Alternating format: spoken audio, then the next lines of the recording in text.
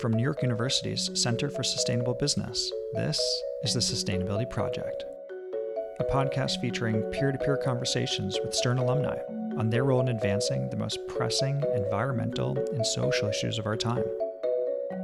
We talk about challenges, opportunities, what drives them, and how they view the world. I'm your host, Tim Quinn, Stern Class of 2016. In this episode, I'll be speaking with Suma Swaminathan, Stern Class of 2015. Suma currently works in the private equity team for Developing World Markets, which provides investors access to return-first impact investments in emerging and frontier markets. Prior to joining DWM in 2017, she worked at Empire Valuation Consultants, a boutique consulting firm in New York.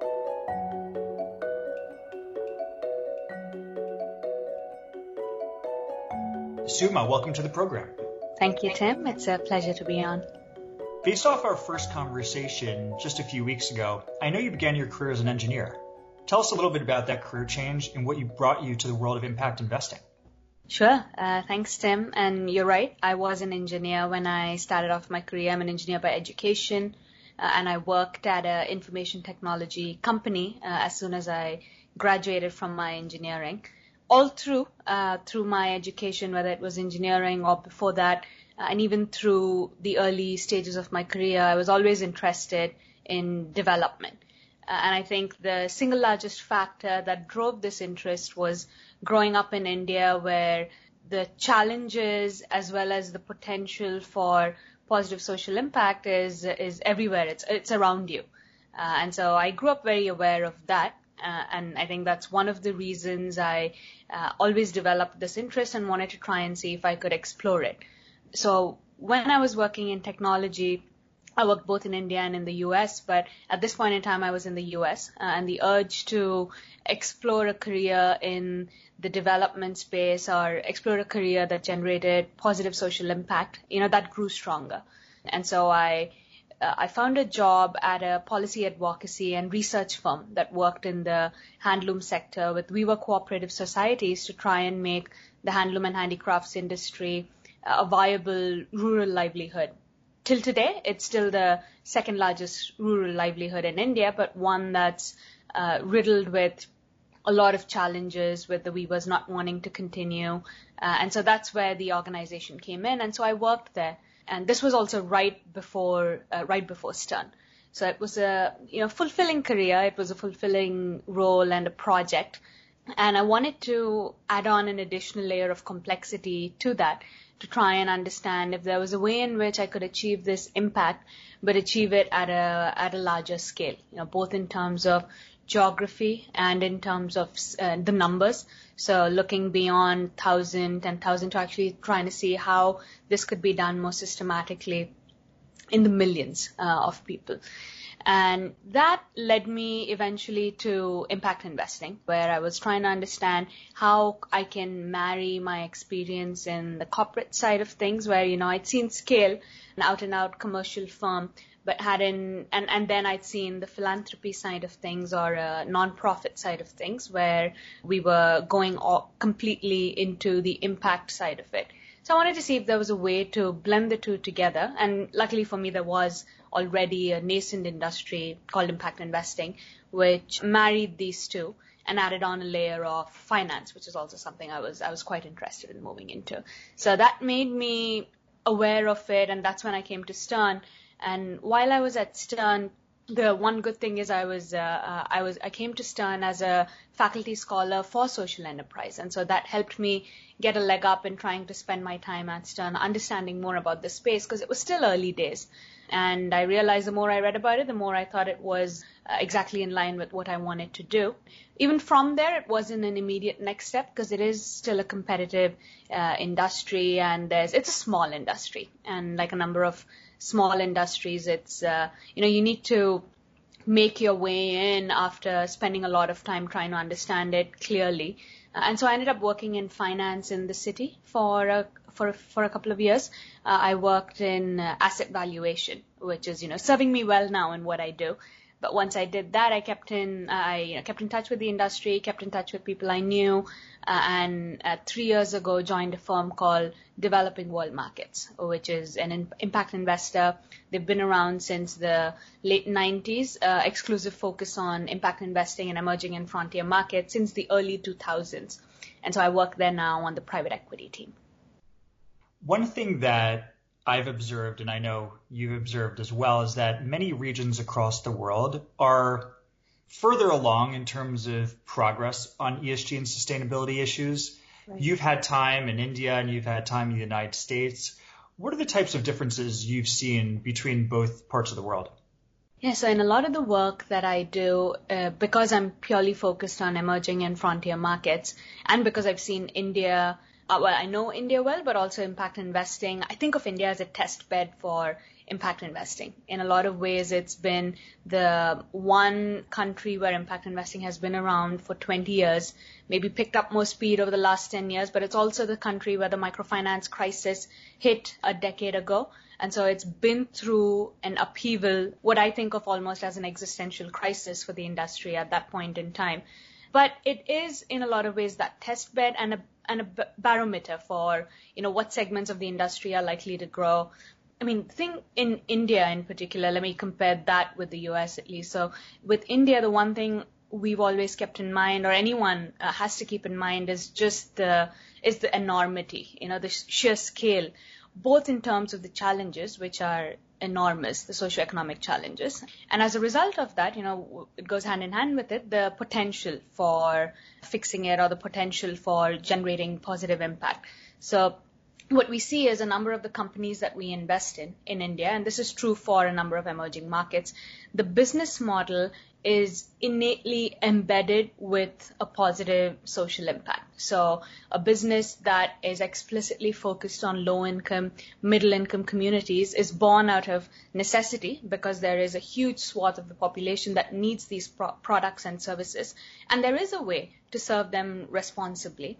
And that's where this whole point of impact investing, not needing to compromise between risk and returns comes through. So we've seen that play out in India and a number of the emerging economies. So I think the one point I'm trying to make is in the emerging economies, the impact side of things, they're very much embedded. When we switch it to a broader sustainability ESG conversation, I think the US is certainly more mature in that sense. It's not an area I focus on as much because I'm much more on the impact side. And for any of the viewers or listeners who might not be completely aware of it, but when there's a spectrum within impact investing ranging from philanthropy, which is impact first on one side, and going commercial interest, which is returns first on one point. And then in between that, you have a range or a spectrum of socially responsible investing, going up until, impact investing, which has a more intentional focus on impact. And so that's sort of what I'm referring to. I think within this responsible investing in India, we can, or countries like that, there's clearly more avenues or more growth in the out-and-out impact sector. In the US too, it's true, but we see that the US and Europe are allocators of money for positive impact in emerging markets. The US itself, it certainly has an impact investing market that's growing, but the ESG side of it, I think, in the developed markets is much stronger and more mature. Because in India, for instance, some of the big mutual funds, their ESG funds are maybe a year and a half old, not much beyond that. So it's a newer market, but the impact investing side of it is mature. You mentioned microfinance. I know that is central to some of the work in the type of investing that you look at in your world at DWM. Talk to us a little bit about your role there and what you do in the financial inclusion space. The one thing to understand, I think, within impact investing is for a number of fund managers and impact investors that started out around the early 2000s, like we did at DWM. Microfinance was starting to pick up, was starting to become investment ready. And so a number of those initial impact investors, that first cohort that came up, started with investments into the microfinance sector. And then, as I mentioned, in around 2010, there was the microfinance crisis, which happened in India, particularly in the state of Andhra Pradesh. And as a result of that, the whole industry, I think, took a beat to try and ensure that what it was claiming to do, which was work towards positive impact. So they had to do somewhat of a reset, I think. From that point on, we've continued to see the industry develop and grow. For instance, since we were talking in India, I want to say that the amount of dollars deployed in terms of for impact investing specifically increased from it's increased 10x. So something like 300 million to 3 billion is where we stand now. And the other evolution you'll see is at the beginning, so 10 years ago, most of that would be in financial services. It started off as microfinance and then broadened into SME lending, education finance, housing finance for low to middle income communities. So anything that enables an element of access to credit, increases financial resiliency and the financial health of vulnerable segments of the population. And so, it's a tall order. And it's an ambitious goal. But what we've seen is on the ground when we are working with our institutions, especially in the emerging and frontier markets, we started off investing into financial institutions that would serve primarily women borrowers in the low and middle income communities by providing them smaller loans to help them start off enterprises. And then as time evolved, as our clients themselves evolved, as the industry matured, impact investing as a whole started looking at the broader financial inclusion space. It's also started providing investments into SME lenders, which would then serve the severely underserved micro, small, medium enterprises in all of these markets that we're working with. And so those would clearly be business loans. And they could either be shorter term loans for working capital, longer term loans. But these are customers and enterprises that were earlier unbanked or underbanked. Even to this day, a number of the SMEs we serve are first-time lenders, or we are the first-time lenders, or they're the first time coming in because they haven't got access to a bank yet to receive that loan. So it's a little bit of background about the industry. And within that, what we do is try and identify positive impact focused financial institutions operating across any of these categories. We've invested into MFIs, SMEs, also off-grid solar because it has an access to credit. It has a component of access to credit.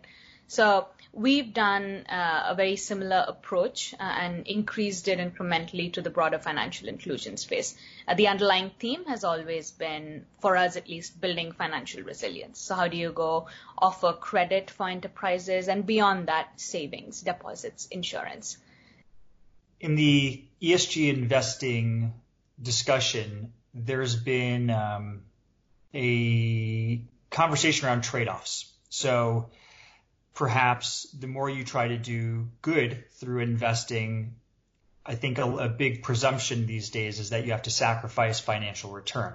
In conversations that I know you and I have had, we discussed the idea that there could be a convergence between financial return and actually achieving positive impact for society, especially as it relates to loan repayments and things like that in the credit space. Talk to us a little bit about that and how you see the convergence kind of playing out. Yeah, and I think for us at DWM and a number of other impact investors that are operating in a similar niche, impact investments mean no trade-off between financial and social returns. That's always been the philosophy we've been founded on. Now, having been around for nearly 2 decades, we are seeing examples of that play out. We are seeing examples where some of our investments, and this is across the industry, not just DWM, but a number of our other peers as well, have seen investments, say, for instance, on the equity side, where the exits have been through an IPO, which by that point tells you clearly that it is now an example where there's the ability to go into a commercial return and that it's achievable at scale and that there's more and more examples of this happening. And so we have clearly seen examples where there's no need for a trade-off between market rate returns and achieving positive social impact, because all of these, many of these that the example that I was giving on the IPO have been microfinance institutions, and they've been strongly successful, positive social impact that's been achieved with a clear focus on serving the vulnerable segments. and have IPO'd over the last 3 to 4 years and have been, oversubscribed in all these instances. So that's one. The other thing we've seen is even the types of investors, I think, that go into these deals is indicative. And so in going back to the example of India, because I was reading this report where they talk about impact investing within India itself and how it's evolved over the last decade. So within that, I think earlier what I mentioned is the growth from 300 million to 3 billion, but also 75% of that was financial services, and now it's closer to a 50-50 split. Now, within these financial services deals, 55 to 60% of those came in the form of club deals, which means it's a mix of impact investors as well as commercially minded VC and PE firms, which is a powerful stat. So we are saying that if 20% was impact investor only deals, the remaining 20% was commercial investor purely deals, and the majority of it, 60%, was a mix of commercial and impact investors. So we are seeing the convergence of market rate returns alongside positive social impact. And one way we've seen it play out is that a number of our co-investors are among those you wouldn't traditionally consider impact. The company would have been seeded, funded, supported initially by a cohort of impact investors. As it matures, as it proves out its business model, you see more and more commercial capital coming in, which is what we want to see. But I do want to caveat here that even within impact investing, there can be a spectrum. It can range from investors like us who focus on market rate returns. It could be investors who are aiming for tougher markets, like fragile and conflict affected states. It could be those that are aiming to invest into unproven, untested models yet. And so in such instances, you're not clear what the risk return characteristics are yet.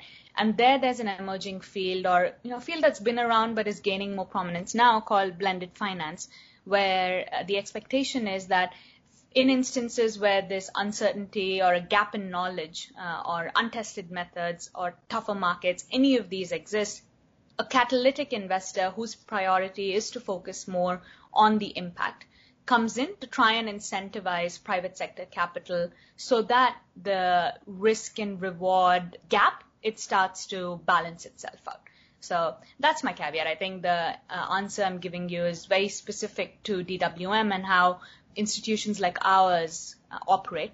But there is a certain group or there's a certain area where it's essential for catalytic capital to come in and where there might be a trade-off. Do you find that a big part of your role at DWM is educating some of your clients or investors when you're fundraising on the opportunities in the risks? Do you find that perhaps you have to educate more on the situation than you would perhaps for other types of investing? It's a good question. I think now that the industry has been around for nearly 2 decades, what we've seen is there is a group of investors, both institutional investors as well as the multilateral development banks that we know of. So there's a certain group that are aware of what impact investing entails. They have a clear sense of what this track record is, because in their minds they've seen it evolve, they've seen it mature, and they know what achievable returns are, what achievable impact is, and what they should expect from new investors. So there's that one cohort. Then there's another cohort for those that haven't actually dabbled yet as asset allocators within impact investing, but have recently made it a priority to do so. And we are seeing more and more of that, which is a positive for the industry. And so as we see more and more of that, it's these institutionals typically who have allocated, or foundations who have allocated a certain amount of their AUM to focus on impact investing. And they are trying to understand the landscape. They're trying to understand how the track records work. And in those cases, yes, we do spend time walking through what our thesis has been on the impact side, why financial inclusion is where we focused on, how we've broadened it out. Because at DWM, we've started looking at energy as well as water and sanitation. A number of our peers have also gone into healthcare, education.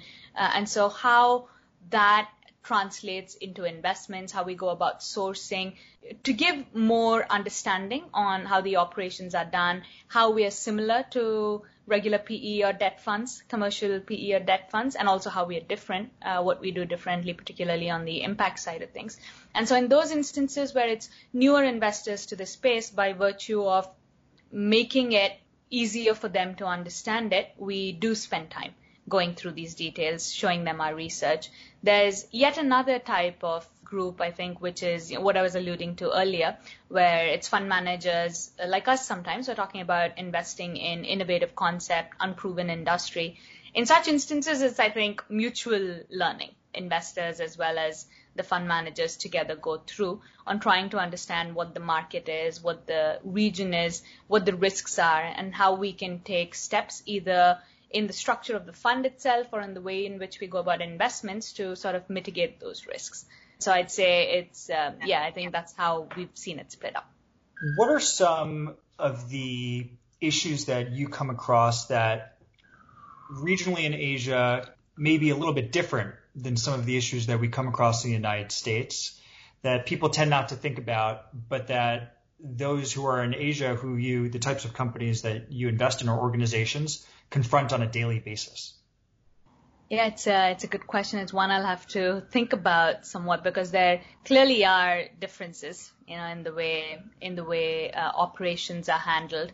The biggest thing that comes to mind immediately is the difference in operations in terms of personnel, especially because we're working with either rural or peri-urban towns and villages. In those instances, the most important thing from a financial inclusion standpoint has historically been feet on the street. So it's you have loan officers going out into the field, and in some of our companies we have loan officers that number in the thousands. So that's the number of employees, purely to serve the rural borrower because it's much easier to go and talk to them and meet with them where their home is. Now we're seeing, there's more fintech coming in, but we're not yet at a point where it's become completely digital. I think the feet on the street idea still exists. So I'd say from an operations standpoint, that's one difference we've seen. The other, I think, element that we've noticed is there's a number of these financial products and services, especially that companies like ours develop to serve the underserved segments because there's no one else that's available to serve them at this point. So it's more creative products that we see. As a result of the pandemic, now one of our portfolio companies is coming up with an emergency loan / working capital type of product for some of their clients to help them ride through this liquidity crisis that they may be facing. We've seen examples of that in some of our other financial institutions as well on how they're adapting to it. So I think that inherent sense of innovation, given that it's a newer industry, given that operations are still fairly lean, you see a lot more of that creativity coming through. So I'd say those are two of the biggest things. I mean, another example is as a result of the pandemic, some of our financial institutions sent out a number of calls to their client base, 95%. So they're more in touch with their clients. And the calls were just to check in and say, how are you doing? Are you doing okay? How is your family? Not in any way a loan-related or a financial institution-specific call, but it was more as a relationship manager who knows his or her client, reaching out to her and asking her if everything was going okay, because it's not something any of us had seen before. And that's how they were trying to adapt, and that's how they believed the best way to grow their business once recovery is on the cards. That's the best way to go about it. So I think those two, I would say, have been our clear differences that come to mind right now. And the other one is the difference in infrastructure. Obviously, I think the two that I described are a result of what is underlying it as a difference in infrastructure. As a result of which, you need to be more creative. You need to be more innovative. You look at other ways in which you can serve segments that are otherwise practically unreachable. And so now we are starting to see some improved infrastructure in some of our countries over which either, there's a better technology stack, right? Or there's better governance coming in from either the central banks or from any of the other government institutes or government bodies that are present locally. And so we start to see more and more being developed. For instance, we're seeing the usage of alternate credit scoring because a number of our clients don't have a FICO score or the equivalent of a FICO score.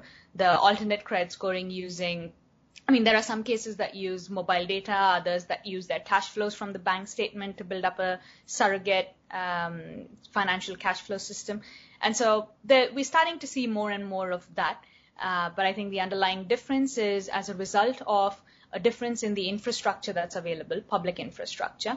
As a result of that, you need to develop either business processes or business products that help you reach your customer and serve them the right way. So the type of work that you do sounds not only fascinating, but also fulfilling. What's been your favorite part of a career in impact investing?